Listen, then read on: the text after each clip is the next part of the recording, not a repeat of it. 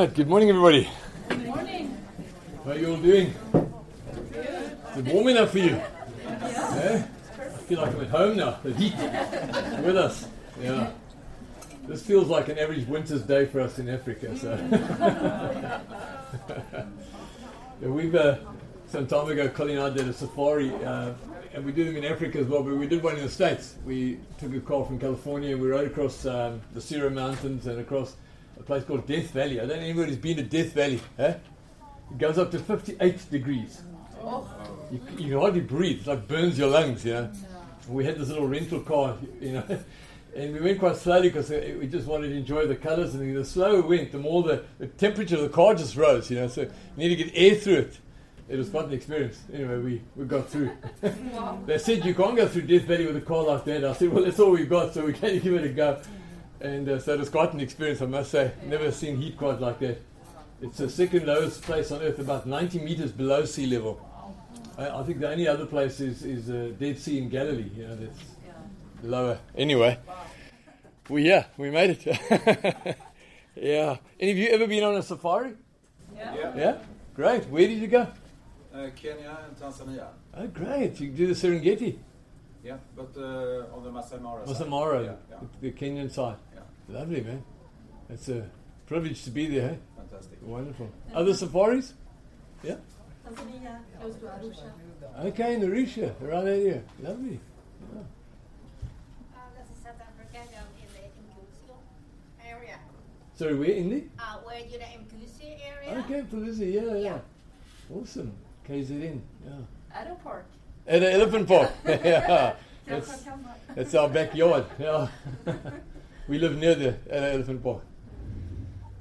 Yeah, no, it's great to be out in nature, hey? To enjoy nature. And that's why we love the safaris, because it's so earthy. You connect, and there's very little space between you and nature. You blend into it. It's very restorative. We did it one of our when we had our 30th wedding anniversary, and when we got married, we took 7 weeks honeymoon, and we took a tent because we could only afford 3 nights in a hotel. The rest we just took our tent and camped for 7 weeks. So when we had our 30th anniversary, we married 44 years this year, but at 30 we did another 7-week safari, and including 6 days hiking down the Fish River Canyon. It's an African version of the Grand Canyon. What a wonderful experience. And you're alone, you know, and the silence is almost deafening. It's amazing. Anyway, life experiences, eh? And we let's pray.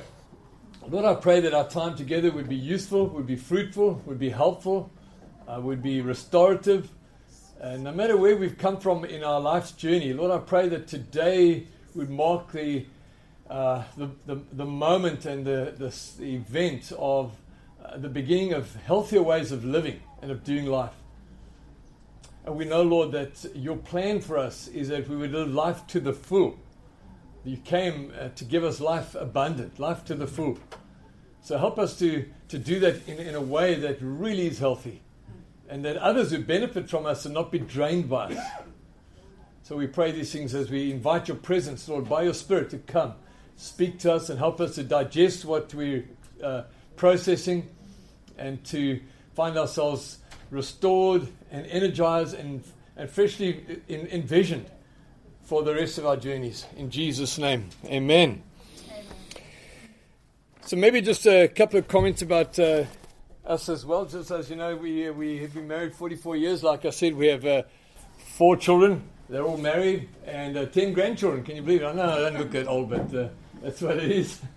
And so one of our sons is doing business in Cape Town in a kingdom-minded way. In fact, not so long ago, he took a sabbatical as a businessman and came to Malmö. It was down the road here.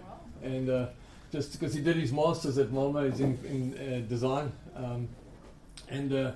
So even though his calling is in the business field, he's created employment for about 50 families, and tries to run that side of his life just as if he was in leading a church, taking sabbaticals, etc. That's a very important part of what we're talking about, just soul care. My other son is in Kabecha. Can you say that yet? You guys been practicing? Kabecha. Oh, that's great. You're coming on, eh? Getting your Khoisan clicks there. And so he's a chicken farmer just outside our city, farms chickens. Our daughter's, she's actually a high school teacher. She's training as a counsellor now. And our other son, Caleb, leads the Bristol vineyard. In fact, about 2 weeks ago, he told us he just changed the name from Bristol to something else. I think it's called Field Vineyard, to make space for other vineyards to be planted in the same town. So he doesn't want to think of himself territorially. So they already have, now they've already got a new baby vineyard planted. He's been there for a year. So they've already launched a baby plant about a month ago. So they're planning to saturate Bristol with fresh vineyard expressions. It's a wonderful thing. In fact, we're seeing him tomorrow night. We're moving on down to Germany to go. I'd be interested to know how many of you have seen the Oberammergau Passion Play? Anybody? Not. Oberammergau, about 140 kilometers south of Munich in Germany. Back in the Black Plague days, this town prayed that God would spare them, and they were spared. And they said, we will show our gratitude by every 10 years we'll put on an extravaganza, meaningful expression of the Passion Play. And you have to have lived, it's all done by local people. You have to have lived there for like 20 years to be a participant in the play. So it's been on our bucket list, and with COVID it's been postponed, but it's this weekend, so we managed to go. Caleb's joining us there, and we're going to do that weekend together. Right, so we're going to talk about soul care, and before we do that, I want to just take a little moment of these 10 reasons why pastors get depressed. I learned some of this from Charles Haddon Spurgeon, you might know, the great Baptist preacher, and some of our own thoughts that we've added into it. So these are just up front some of the most common reasons why pastors will often lean into depression, and by pastors I would include Christian leaders, leading people in Christian circles. The one is for physiological neglect. You just don't live a balanced life. It's very imbalanced. So it's very driven and overloaded in some areas and underloaded in other areas. So the lack of balance in terms of your rest, your recreation, your eating, your relational time is just not balanced in your life. And the imbalance will cause your life to be strained. And eventually your soul gives way to depression. Secondly, the nature of the work. The emotional overload, because you're dealing constantly with people in crisis, so people with brokenness and stress. I often, they laugh at me back in our city because I get so many suicidal calls. And I ask the person, where are you right now? They say, they've got to see me. So I say, well, where are you right now? No, I'm sitting at home under the shade of the tree. I say, well, I'll tell you what, just stay there. I'll see you tomorrow. And because even, it's amazing if it's my off day. It's like it's a day off. It's your sabbatical moment. If we want to go the distance, you've got to keep a sense of balance in it. Otherwise, it'll completely derail you. And you can't let everyone else's crisis dictate to you when it actually is a crisis for them that actually could wait until a more... They've had their crisis maybe 10 years already. So their crisis doesn't have to become your crisis until it absolutely is necessary. So we want to exercise discernment about that. But the emotional overload from the nature of the work can be extreme. The spread too from ecstatic experiences to deep emotional pain, all in the space of a few minutes. You're dealing with such a spread of emotional overload. I suppose the other aspect of the nature of the work is that the work is never finished. It's one of the reasons why I do chainsawing as a hobby, because you can start cutting something and you can finish the job. Whereas pastoral care is just like never finished. There's always more that's going to come up that's going to need attention, and we'll need to be constantly working at it. So it's lovely to finish something. Also, the work involves spiritual warfare. We're involved with the demonic and the pressures and intensity of that, and the pain of rejection, because most people's soul pain works in the realm of rejection, and especially because of guilt and shame and various levels of deprivation, they feel rejected by God, but they can't get hold of God, so they get hold of you, who represents God. And so there's a transference taking place. And will often work it out on you. So that's the nature of the work. Third reason why Christian leaders get depressed is because of their position with the church. That often will lead to loneliness. Some people feel like if you're going to stay in leadership, you need to have a sense of being aloof, just a little distracted and distanced from the people themselves. We don't think it's necessarily a good role model, but that's the mindset of many, that you should be up on a pedestal beyond the troubles of the people. And sometimes people put you there, and meanwhile, it's you're very human as well. So, and that's another healthy thing in the vineyard, where we don't use titles. We don't even use titles like pastor or evangelist or prophet or anything. We don't use titles. I know there's quite a movement calling for the restoration of the apostles and prophets. I would just urge you to be cautious about that. I think some are calling it the NAR, the New Apostolic Reformation. And there's a lot of dangers in that. Because in the vineyard mindset, correctly understood, those roles in Ephesians 4 are there to equip the saints for the work of ministry. And they themselves are part of that work, but to elevate them with status and titles leans into this, so they'll be put on a pedestal. And number 4 is a failure to relax, or you kind of never feel like you're off. So we'll be talking about the need for sabbatical breaks and learning how to live sabbatically. We've tried to do that as a staff at Fountain Vineyard. We have a staff of about 4 or 5 pastors and multiple other specialized ministries, about 20-something people that work. That's why I can come and go so much. But we every Monday, we're all off. We can just switch our phones off. We're just not available on a Monday. It's our Sabbath day. And every day between 2 and 4:30 or 5 o'clock, we just take a break every day. So we work in the mornings, we work in the afternoons, evenings. And that rhythm has helped us to go the distance. It helps us to build resilience. So failure to relax. And then distorted ideas about the ministry. Some people think the ministry is so important, we can't let it be neglected at all. But who you are and how you belong is always going to be more important than the work you perform. So watch out for that distorted idea about the ministry. And number 6, no boundaries in the work, where you feel like this work is all-encompassing and must be allowed to overrun your life. That'll lead you to breakdown for sure. And number 7, if there's too narrow a focus, you're focusing on a particular thing and you got tunnel vision on that instead of keeping a broad spread of perspective on various aspects of church life. That's why if you're leaders in a church, I really encourage you to make use of such tools as Christian Swartz's Natural Church Development. There's a whole study on that. There's a book on that. In fact, back in 1996, John Wimber spoke to us as South African leaders and said, whatever you guys do going forward from here, don't aim at growth. Aim at health, and what is healthy will grow. So it was very helpful to us. So we don't aim at church growth, we aim at church health and leadership health. And if leaders are healthy, they'll raise up other leaders. If churches are healthy, they'll plant other churches, and it's reproducible if it's healthy. So too narrow a focus. And in Christian Swartz's presentation, in the survey that he encourages, he's selected 8 key characteristics. And that covers a very wide spread of healthy church life. So it saves you from being too narrowly focused. Some churches just want to focus on one particular thing and to the neglect of others. I was just had a conversation with somebody in the break before coming here.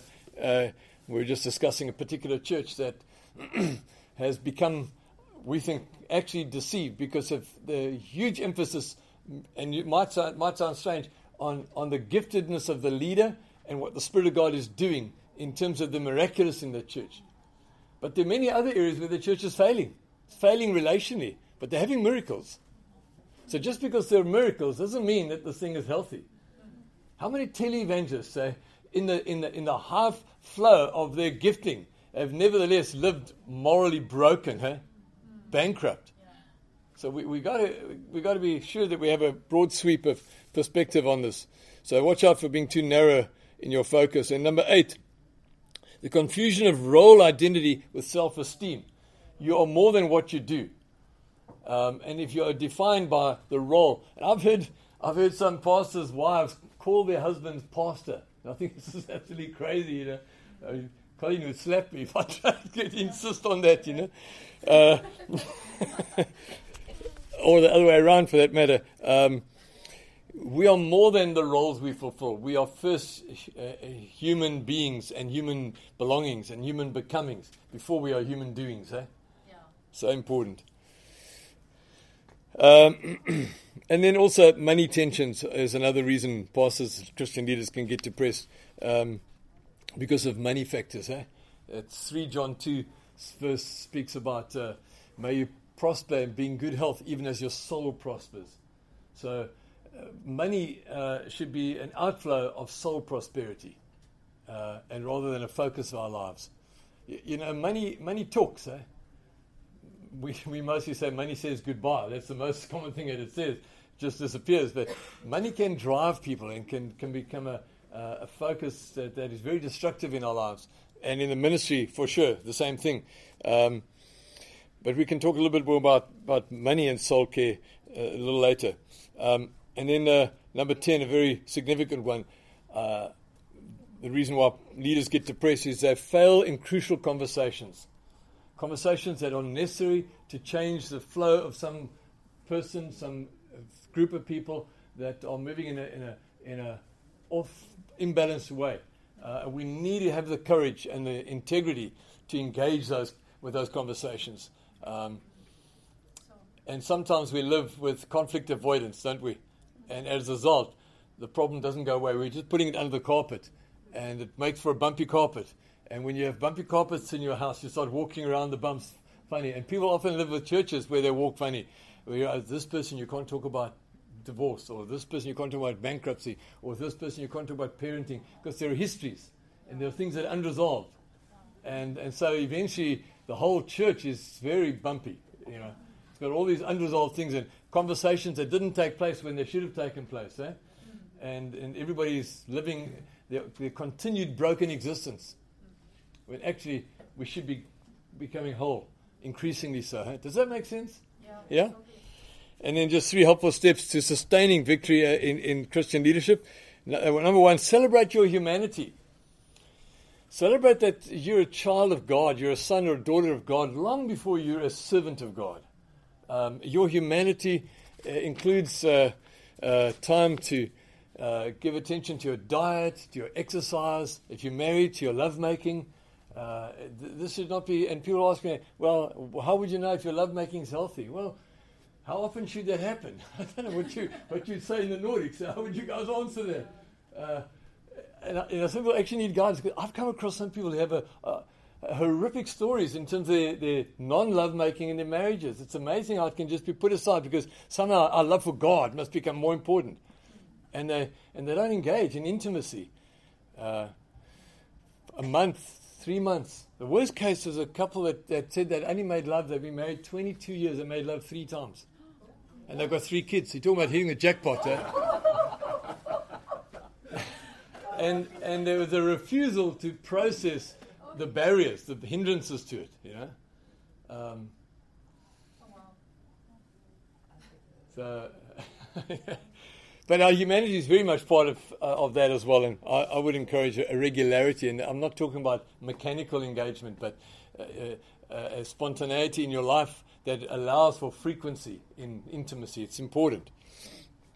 And there's no age limit to it, by the way, in case you're wondering if it's and number 2 that will help you to sustain a good humanity and victory is receive permission to feel. Being in touch with how you feel is important. It's your humanity. So make sure that is given space. And then lastly, exercise the gift of limitation. Don't try and be everything, but limit yourself to the things that you're meant to be giving attention to. Hey? I told the story the other day, I think, but I'll just tell you again quickly. This clown I saw who put these poles up around the arena where he was performing, and he spun plates on the poles. And the more plates he spun, to keep them spinning, he had to keep them balanced. He had to keep them spinning. So he ran around spinning plates till he had about 30 plates spinning all around the stage. And when I walked out of there, the Lord said, remember, I've called you to be a pastor, not a clown. Let every man spin his own plate. So in the church, we must remember our job as Christian leaders is help everyone else also come to the place of exercising their gift. And in order for them to exercise their gift, don't do it for them. Empower them to do it. But don't do it for them. If that makes sense, eh? Yeah. All right. So let's look at soul care for a moment. In 1 Thessalonians chapter 5, verse 23, Paul says, may God himself, the God of peace, sanctify you through and through. May your whole spirit, soul, and body be kept blameless at the coming of our Lord Jesus Christ. So the Bible does talk about body, soul, and spirit. From a healthy biblical psychological point of view, we see ourselves as a composite whole where we have all three. As believers, we have an existence that encompasses all three. And so let's just express that for a moment. The body is our world consciousness. I know that you're here. I can see you. You can see me. We can engage. We can touch. So we have a consciousness of the world by virtue of our physical existence. And man also has a soul, which is the seat of our self-consciousness. That's your personality domain. That's what makes you you. That's where you think, how you feel, where you make decisions. It's in the realm of your soul. And you would decide a little differently from others. You have preferences and tastes that are different. And so your soul has to do with that self-consciousness. And then the spirit is our God-shaped God consciousness. It's that vacuum that only God fills. And it's our spirit man that makes us conscious of God. Ecclesiastes says God has placed eternity in the hearts of men. He's given us a hunger for eternity. And there's a part of us that will never settle unless we're connecting with God. And that's the spirit part of us that drives us into living from the inside out. So that's a quick overview. One of the Hebrew words for soul is nephesh, which is describes the soul, something like the neck in the body.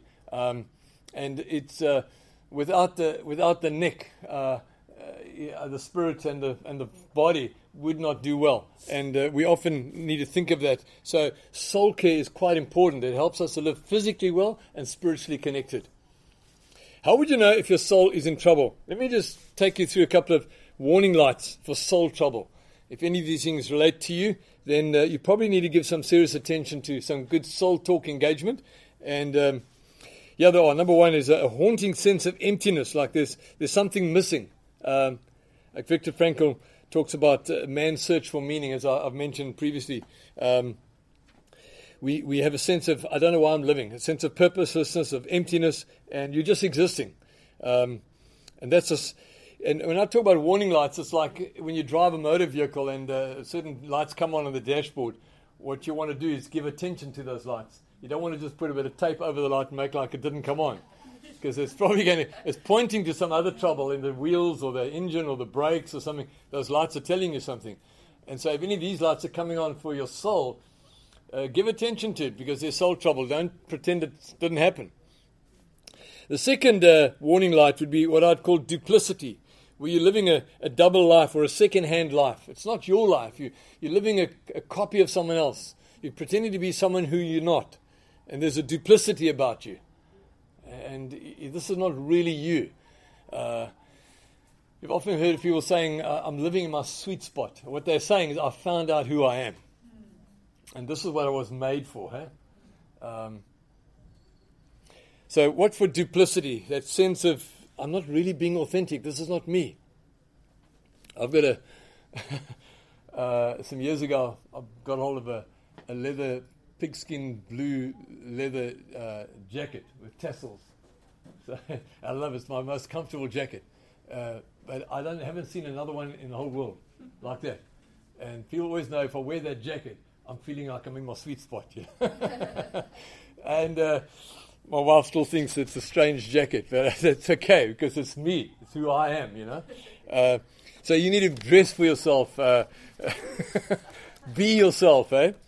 I was showing them a picture the other day of when I was 17. I'd come in with the Jesus people, just got baptized in the Spirit, and a friend and I took our bicycles. We rode from Cape Town right down about 1,000 kilometers down across our country, as young 17-year-old boys, handing out Bibles on the way and preaching to all kinds of people on the farms and whatever. And I had a pair of jeans that were colored like tiger skin jeans. And my kids think it's absolutely crazy. But I was raised with those jeans. I love them, It's like who I am. I just think it's so healthy for you to take ownership of your life, your preferences, eh? Does that make sense, eh? Yeah. I mean, another small example. When we got married, how many of you are married or have been married? The Bible says those who marry will have trouble in this life. You know about that, eh? I don't know if you found that out.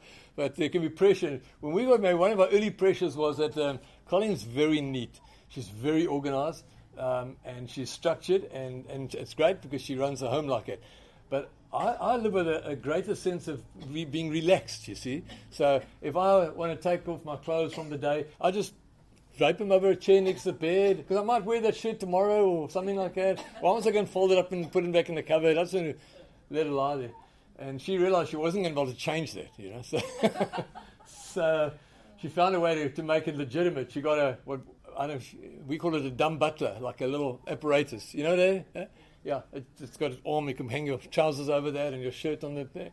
And it becomes a formal place. So now she's happy. As long as my stuff stays on the dumb butler, then the mess is contained, So you got to work it out how for her to be herself and how I could be myself.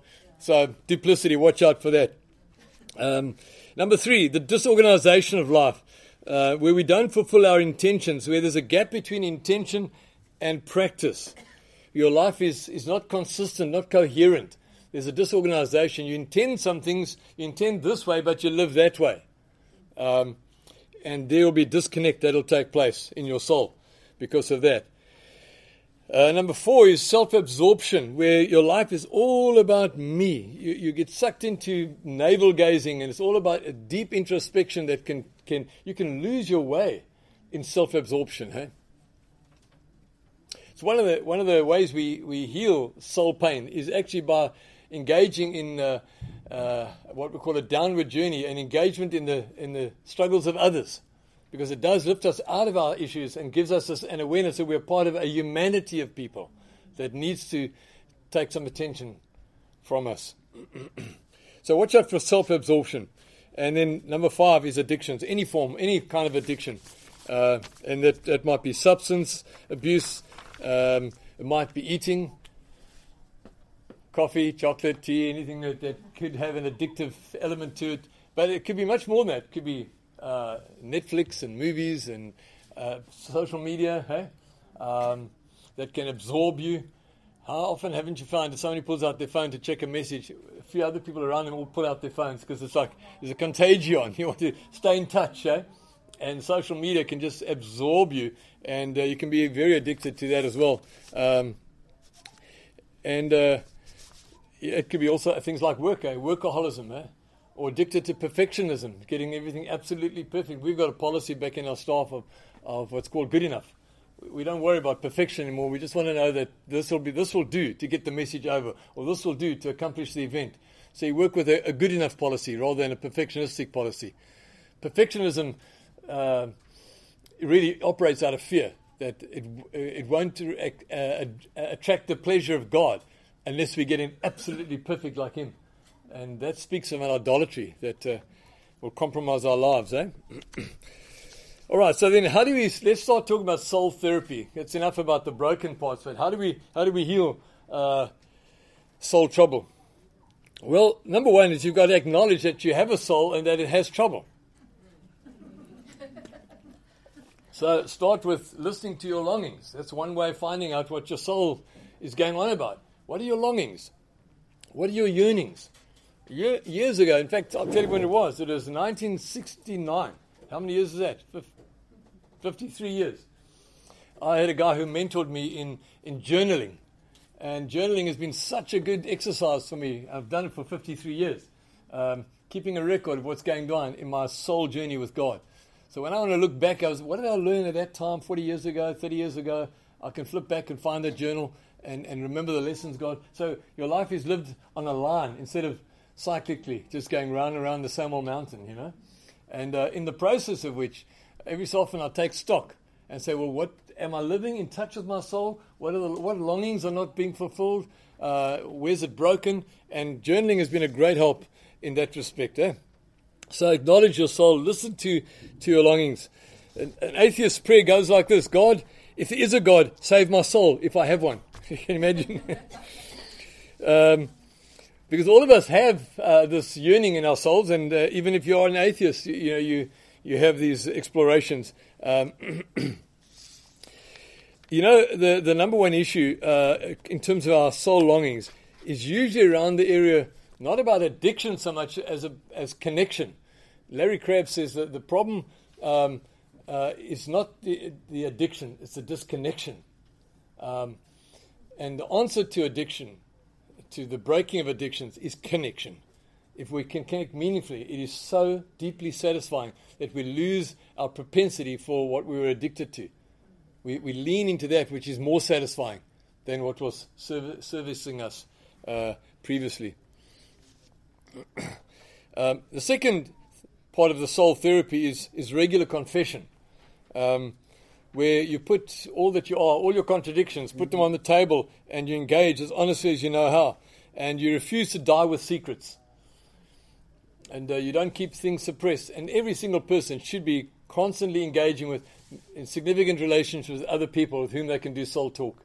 It's a very important part of our life. In fact, the Psalms are about that. Let me just digress for a moment with regard to the Psalms. Most of them written by David. And David is an interesting man. Very likely a man born as a result of an adulterous affair between Jesse and David's mother. Because David's father is acknowledged to be Jesse. But David had two sisters whose names were Abigail and Zeruiah. And their father was Nahash. If they're David's sisters, then obviously the common issue is the mother, because they came from a different father. So David very likely was the product of an illegitimate relationship. And he says so himself. Remember when he perpetuated the generational breakdown of adultery with Bathsheba? Isn't it amazing how often things can repeat? And in the Psalm 51 repentance, when he's journaling his soul anguish about what he's just engaged with Bathsheba, he says there, in sin, verse 5, I think it is, in sin my mother conceived me. He acknowledges that sense of even my conception was sinful and was not honorable. Psalm 27, he says, when my father and my mother forsake me, the Lord takes me up. And it's like David used the Psalms as his soul journal.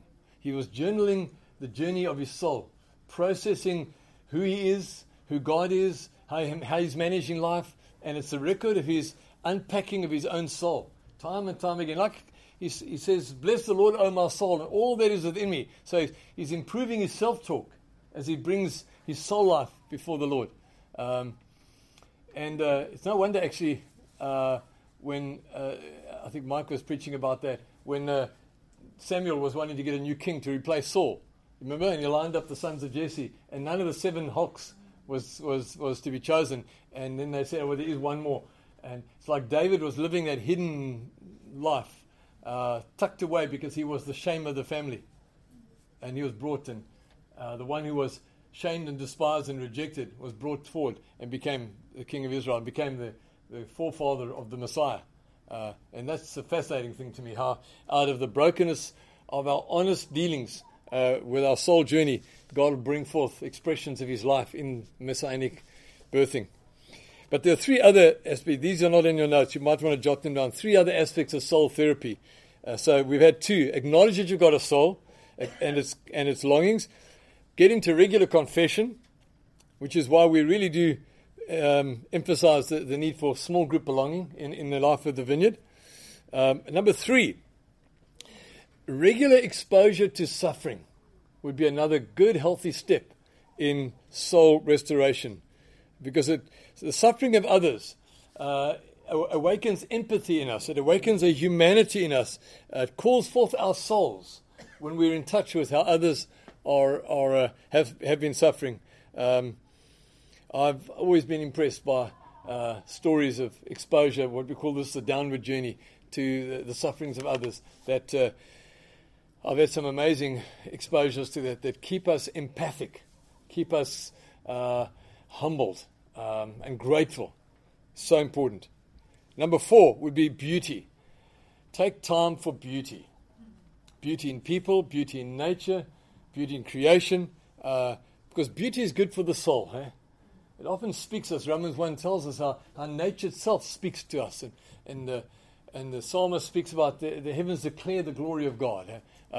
There's just something amazing. Even Abraham, when he looked up and saw the stars in the sky, he thought of the magnitude of God's favor and blessing and what he could do to this childless man. So nature and beauty is an important part of our restoration. Take time to admire creativity, all things that speak of beauty.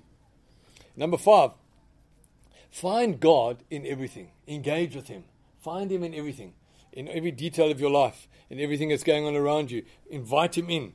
Do life in conversation with God. And John Ortberg once said of Dallas Willard how he'd watched him and thought of what a redeemed soul could be, and he described him in these next 8 characteristics here. Let's just go through them. If you were a redeemed soul and you'd been your therapy had taken place and you were coming into wholeness, what would that look like? You'd be able to say yes or no without anxiety or duplicity.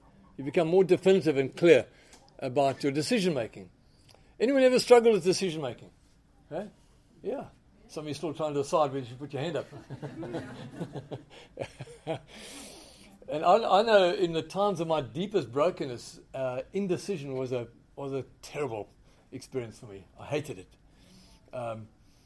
And those were times of anxiety, times also because of scarcity, when I didn't know if we could survive, because it all depended on making the right decision. And God set me free from there. And I had an experience with God in Tennessee, which I can quickly tell you about. With a father who'd died by suicide, and some years later, God was really working my case, because quite rightly, people have been warning me that I carried a similar temperament. And I was visiting with friends in Tennessee and having a meal with them in this restaurant. And I just felt like God saying, come walk alone with me. So I excused myself and walked down to the river. And the Tennessee River is a huge river, bigger than any African river that I've seen. And I felt the Lord say to me, I want you to put your hand in this river and stop this water. I looked around to make sure nobody was watching. Of course, and the water didn't stop, obviously. It flowed by. And then he said to me, just like there's nothing you can do to stop this river, so there's nothing you can do to stop me loving you. It's my choice. I've chosen to love you. It's got nothing to do with how you perform. And then he said, there's nothing you can do to make me love you more, and there's nothing you can do to make me love you less. My love for you is my choice. And in that moment, I realized that this is a divine romance, and that it originates in God. It's not about us and needing to get it right. And I realized that my dad and I had the wrong discussions. We used to always think that the happiest man on earth was the one who could know the will of God and do it. And I just don't think that that's true anymore. You see, what we've got to know more than his will, because that speaks of perfectionism and getting it right and making the right decision, because otherwise the provision of God won't come through for you. It actually is much better to know the love of God. And God began to invite me to make mistakes. He said, have a mistake on me. I can carry it. I'm like, okay, I've got enough resources. You won't bankrupt me. And I found that so freeing. It led on to some very, very profound season in my life, over about 10 or 12 years, where I processed very, very deeply a deep transformation in my entire soul, personality, makeup. And I'm absolutely sure that I'm not now what I used to be then. And the people who live with me can testify to that. One aspect of that relates to this indecision and the scarcity factor, because I was raised in a context of relative scarcity, was that God began to give me ideas of wealth creation. And that's another side of this. As I quoted earlier about 3 John verse 2, may you prosper and be in good health, even as your soul prospers. As my soul began to prosper, so there was an outward prosperity that accompanied it. I began to think more clearly, make decisions better, and more in a more carefree manner. I felt the Lord, after about 10 years of that journey, said the time has come for us to put to the test how rooted you are in my love now. So I said, Lord, what do you mean? He said, I want you to go buy a house and put a tenant in it and arrange it with a 100% mortgage bond so that it's entirely financed by the bank. And that would be a miracle in itself, that the bank would give you 100% mortgage bond and that the rental would cover the bond. And so I stepped out saying, Lord, it's your leading. I'm going to, and I did that. And it was an amazing experience. And then the next year, the Lord said, do it again, buy another one. And for 12 years, every year, I bought a house. I was making sure that my life was rooted in the love of God. Yeah. And I was nailing down any accusation of the evil one that it's all on my cleverness. And I repented of idolatry of cleverness and said, Lord, I'm just going to follow your leading, and we see how that works out here. Yeah. And so it's been quite a journey. And you can imagine with all those mortgage bonds, and over a 25-year period, I've got about 4 more years, and then all the mortgage bonds will be paid off. All I've had to do was manage the risk. And the gospel enabled me to manage risk, because I'm no longer rooted in my cleverness, I'm rooted in the love of God. Does that make sense to you? I'm not boasting, I'm boasting in God. It's amazing love. I live much more free now.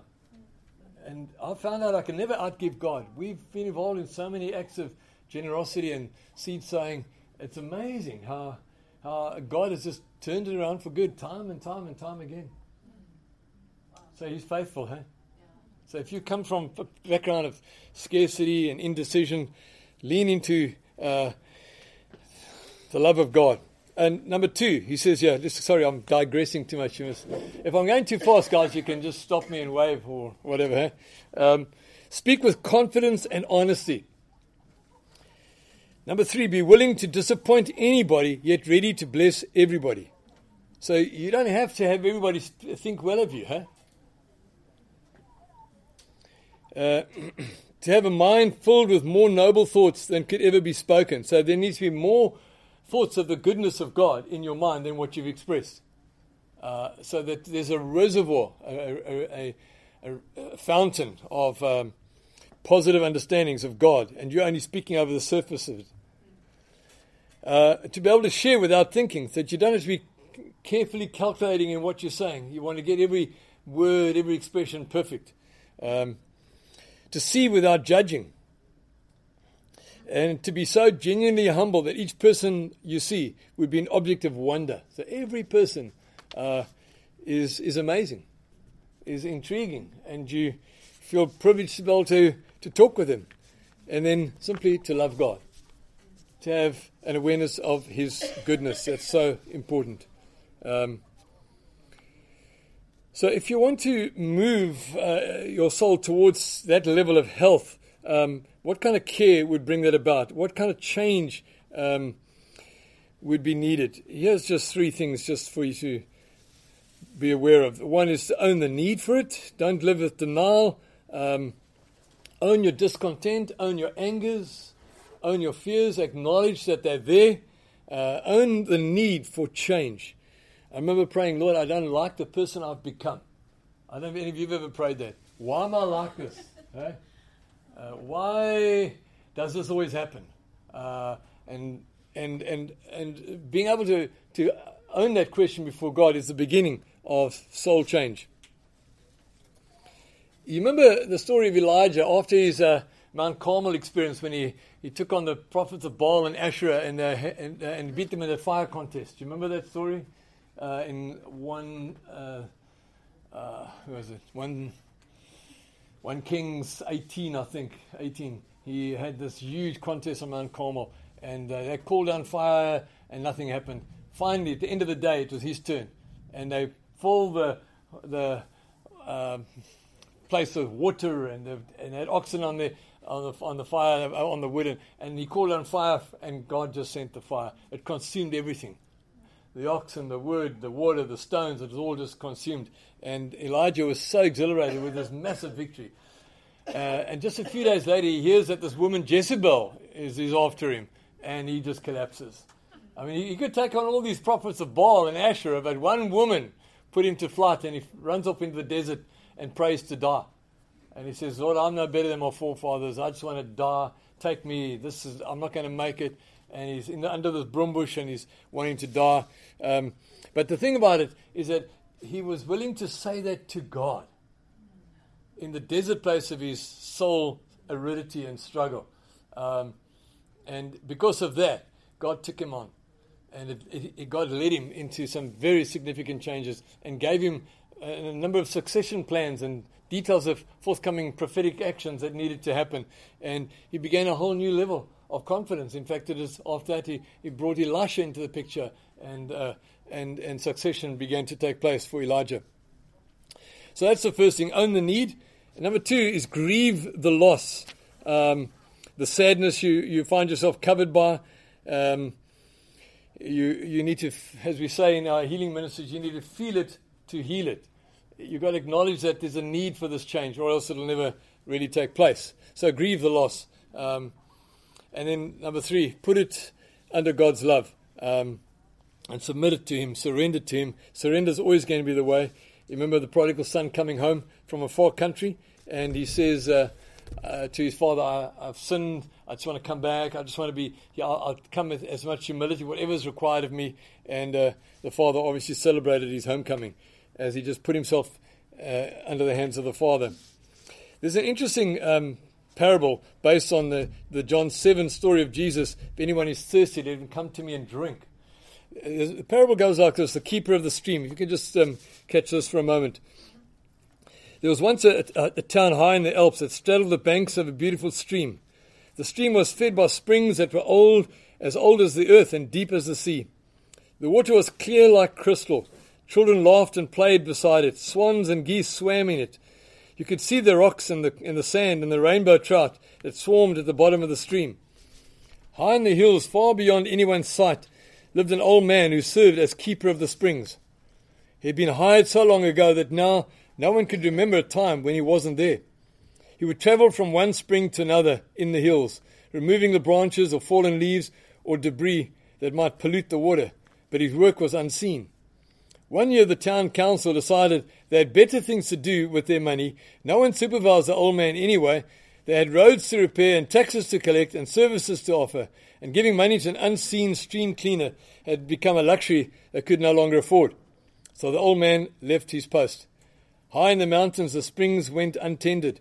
Twigs and branches and worse muddied the liquid flow. Mud and silt compacted the creek. Farm waste turned parts of the stream into stagnant bogs. For a time no one in the village noticed, but after a while the water was not the same. It began to look brackish. The swans flew away to live elsewhere. The water no longer had a crisp scent that drew children to play by it. Some people in the town began to grow ill. All noticed that the loss of sparkling beauty that used to flow between the banks of the streams that fed the town.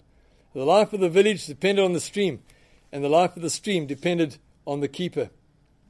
The city council reconvened. The money was found. The old man was rehired. After yet another time, the springs were cleaned. The stream was pure. Children played again on its banks. Illness was replaced by health. The swans came home, and the village came back to life. The life of a village depended on the health of the stream. The stream is your soul, and you are the keeper. So our souls are very much like a stream of water. So Jesus said, out of innermost being will flow rivers of living water. So let's be sure that what flows out of us is a blessing to those who are living with us. Okay? If those living with us find life painful, hard, let's ask God to renew our own souls, that our souls could be in a place of health and restoration for the blessing of others.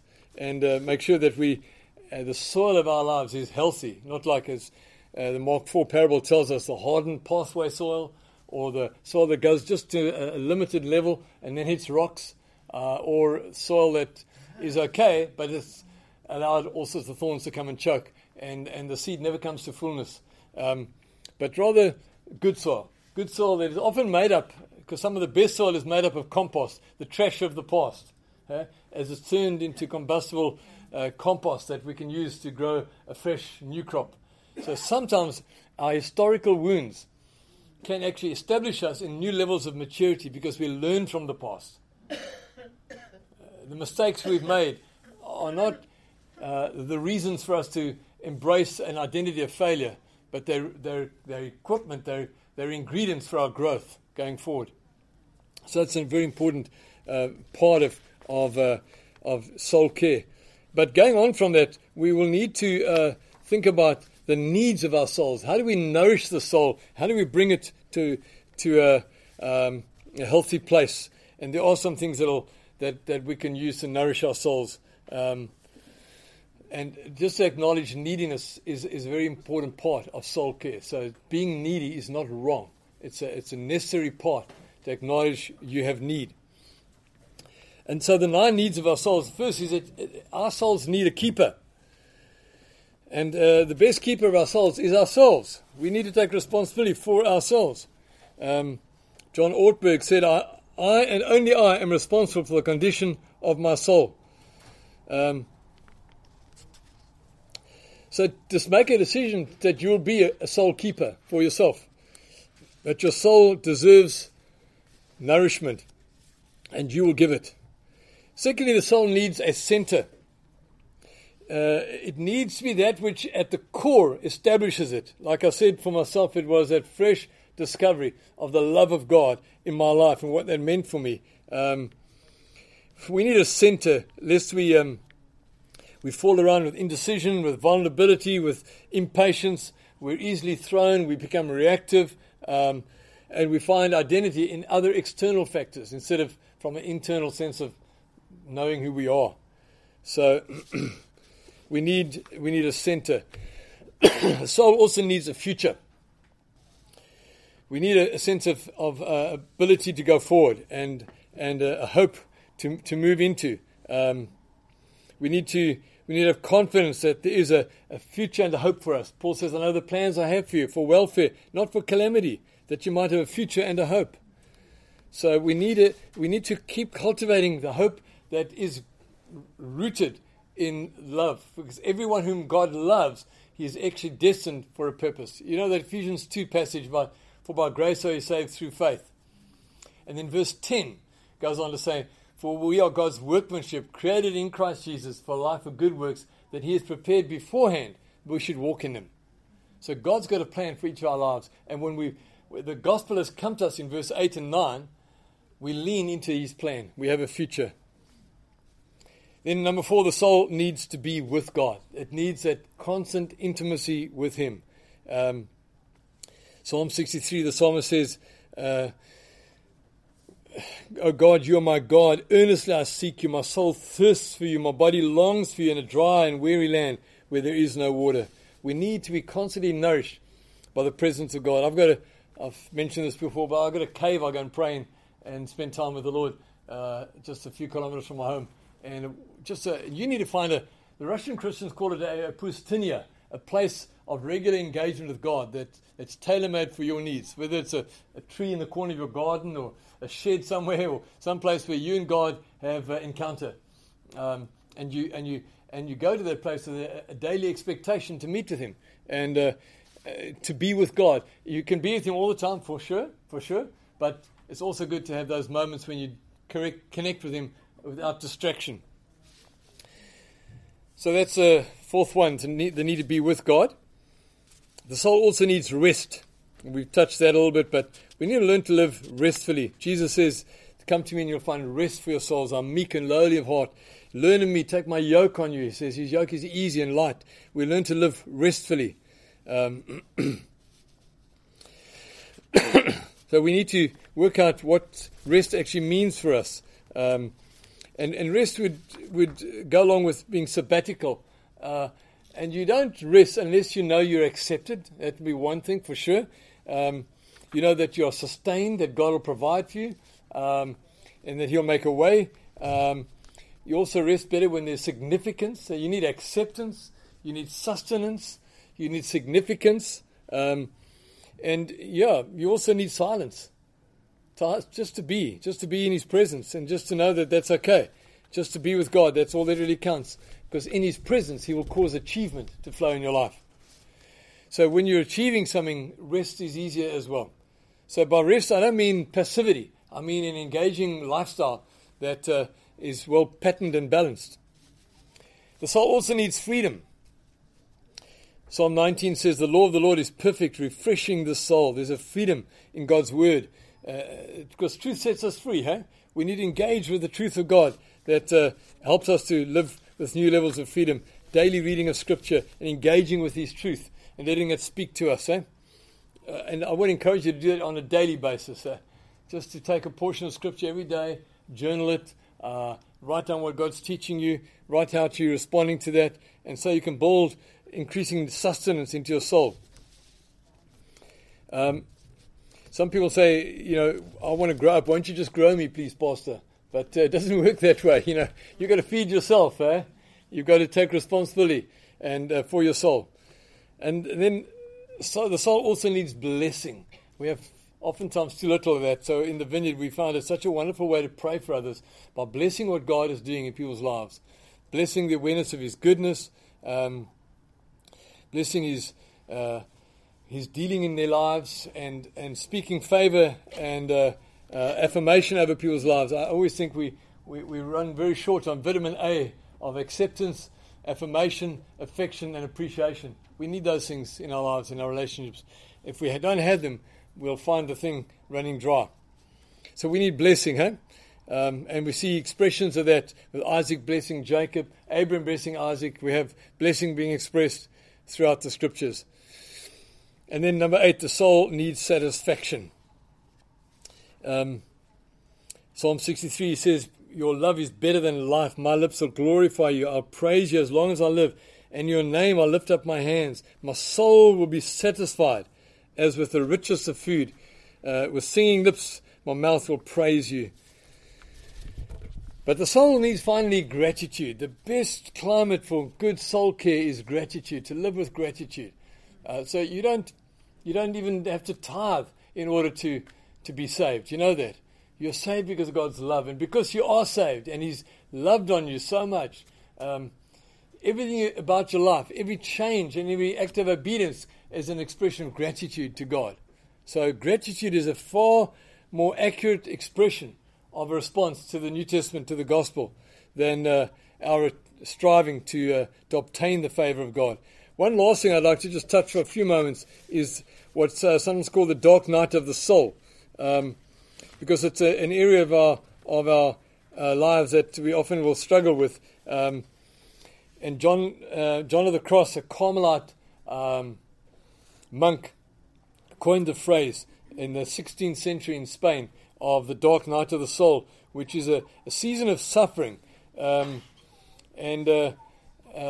where it doesn't feel like your support systems are in place, and it feels like you're experiencing the silence of God, and there's not much coming through, but somehow God is steadying us and helping us to be grounded in those times, and not frantically running this way and that way, wanting to live on the candy of life, but just waiting for Him. And He teaches us patience in the dark night of the soul. And there are times that are really initiated by God, not by our sin, by God Himself, who wants to secure us and help us to be in a place of deeper nourishment.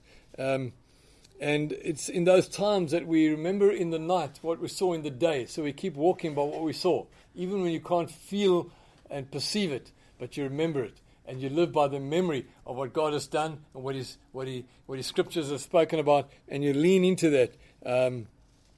So John Ortberg says about this dark night, he says, what do you do in the dark night? He says, we do nothing. We wait. We remember. We remember that we are not God. We hold on. We ask for help. We do less. We resign from things. We rest more. We stop going to church. We ask somebody else to pray because we can't. We let go of our need to hurry through it. We vent to God. So it's a time of deep pressing into God. Does that make sense to you? Yeah? If I bring this to a close, I'd like to just say two last things. The one is good soul care will require that we have the courage to challenge the lies that have often discolored our lives, the lies that we've often lived by, lies that have expressed value judgment over us. The biggest damage of the lies is they stop us dreaming. We stop dreaming because we're leaning into a lie that has cut short our potential. And the most common reasons we stop dreaming then is because we become too busy. Our busyness replaces our meaningfulness. We become afraid, and that keeps us living small lives. We don't want to be expansive and embrace the dream. Or perhaps hopelessness. We're too wounded to explore beyond this. And so we live as wounded warriors. Okay? So that's the thing to watch out for. Watch out for the lies. And in your soul journey, ask God to show you what are the lies that you live by. Have any of you ever had a sozo experience that Bethel has used as a method? Yeah. It's an exploration for the listening to the lies that have captured your life and kept it less than what it should be. So watch out for that and own those lies and bring them before God. Break the power and the tyranny of the lies. And let the truth of God replace those lies. The other, and this is the closing thought, the other thing I think we must hold on to in this pursuit of healthy soul care is the goodness of God. I said in the beginning, and I want to close with this, it's all about a divine romance.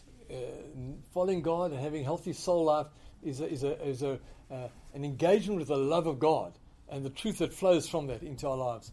And if we do that, if we lean into the love relationship with God, we will even see things like the law, the 10 Commandments, and all this 613 other laws that flowed out of that in the Mishnah of Israel.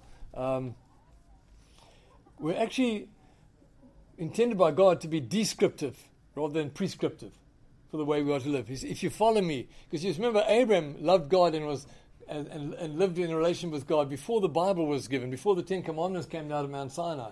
So Abraham had a relation with God that is before the book. Yeah. Now, I'm not despising Scripture, but I want you to know that God is who He is before the book was written. If that makes sense to you. So he's essentially a being who invites us into an encounter with Him. And it's an encounter with goodness. And if we do know Him, then we won't kill, we won't steal, we won't cheat, we won't commit adultery. If we're living in relationship to this one whom we've met, He will influence us to live in a particular way. And the commandments that are given as commandments will actually be descriptive of what will flow in our lives.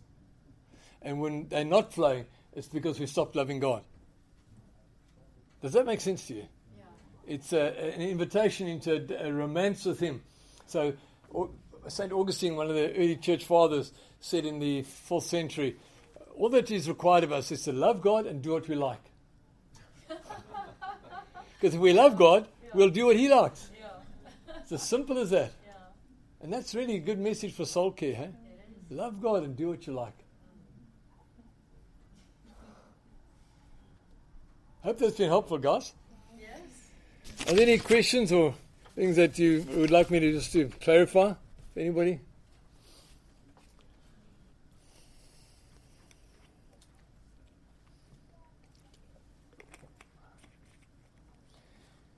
Well, good. So I encourage you to, you got from the back? Can you repeat the 4 A's? Okay. Acceptance, affirmation, affection, and appreciation.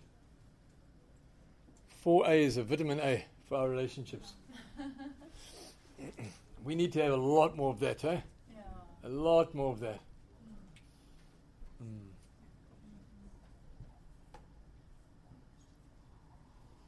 I remember having a conversation with Larry Crabb, who was one of my mentors, on Soul Talk. He wrote a book. In fact, you might read some. Larry's written some really good books. One's called Soul Talk, and other one's called Connection.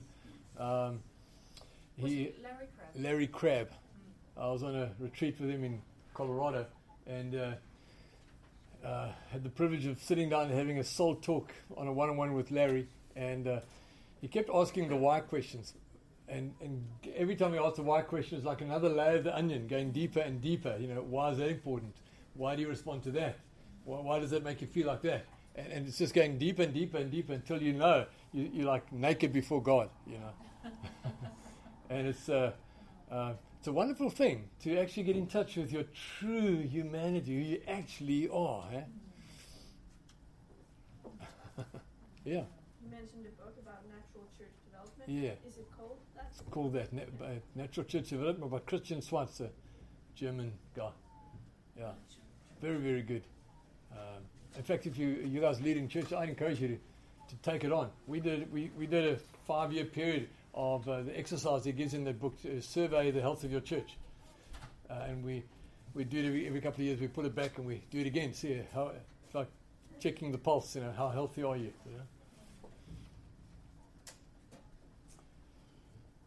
Okay, so I'd encourage you to ask God to teach you how to do soul talk with others. And invariably, soul talk will go around disarming the idolatries of our lives, the things we've leaned into.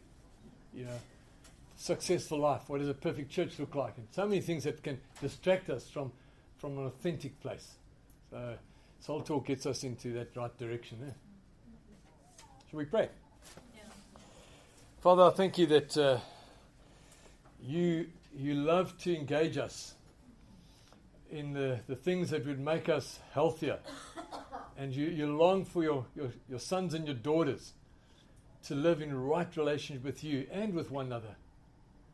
So Lord, I pray for all of us that we would get better at doing this. We'd get better at being in touch with ourselves and helping each other to walk in a way that invites health, invites transparency and vulnerability, and ultimately a true confidence.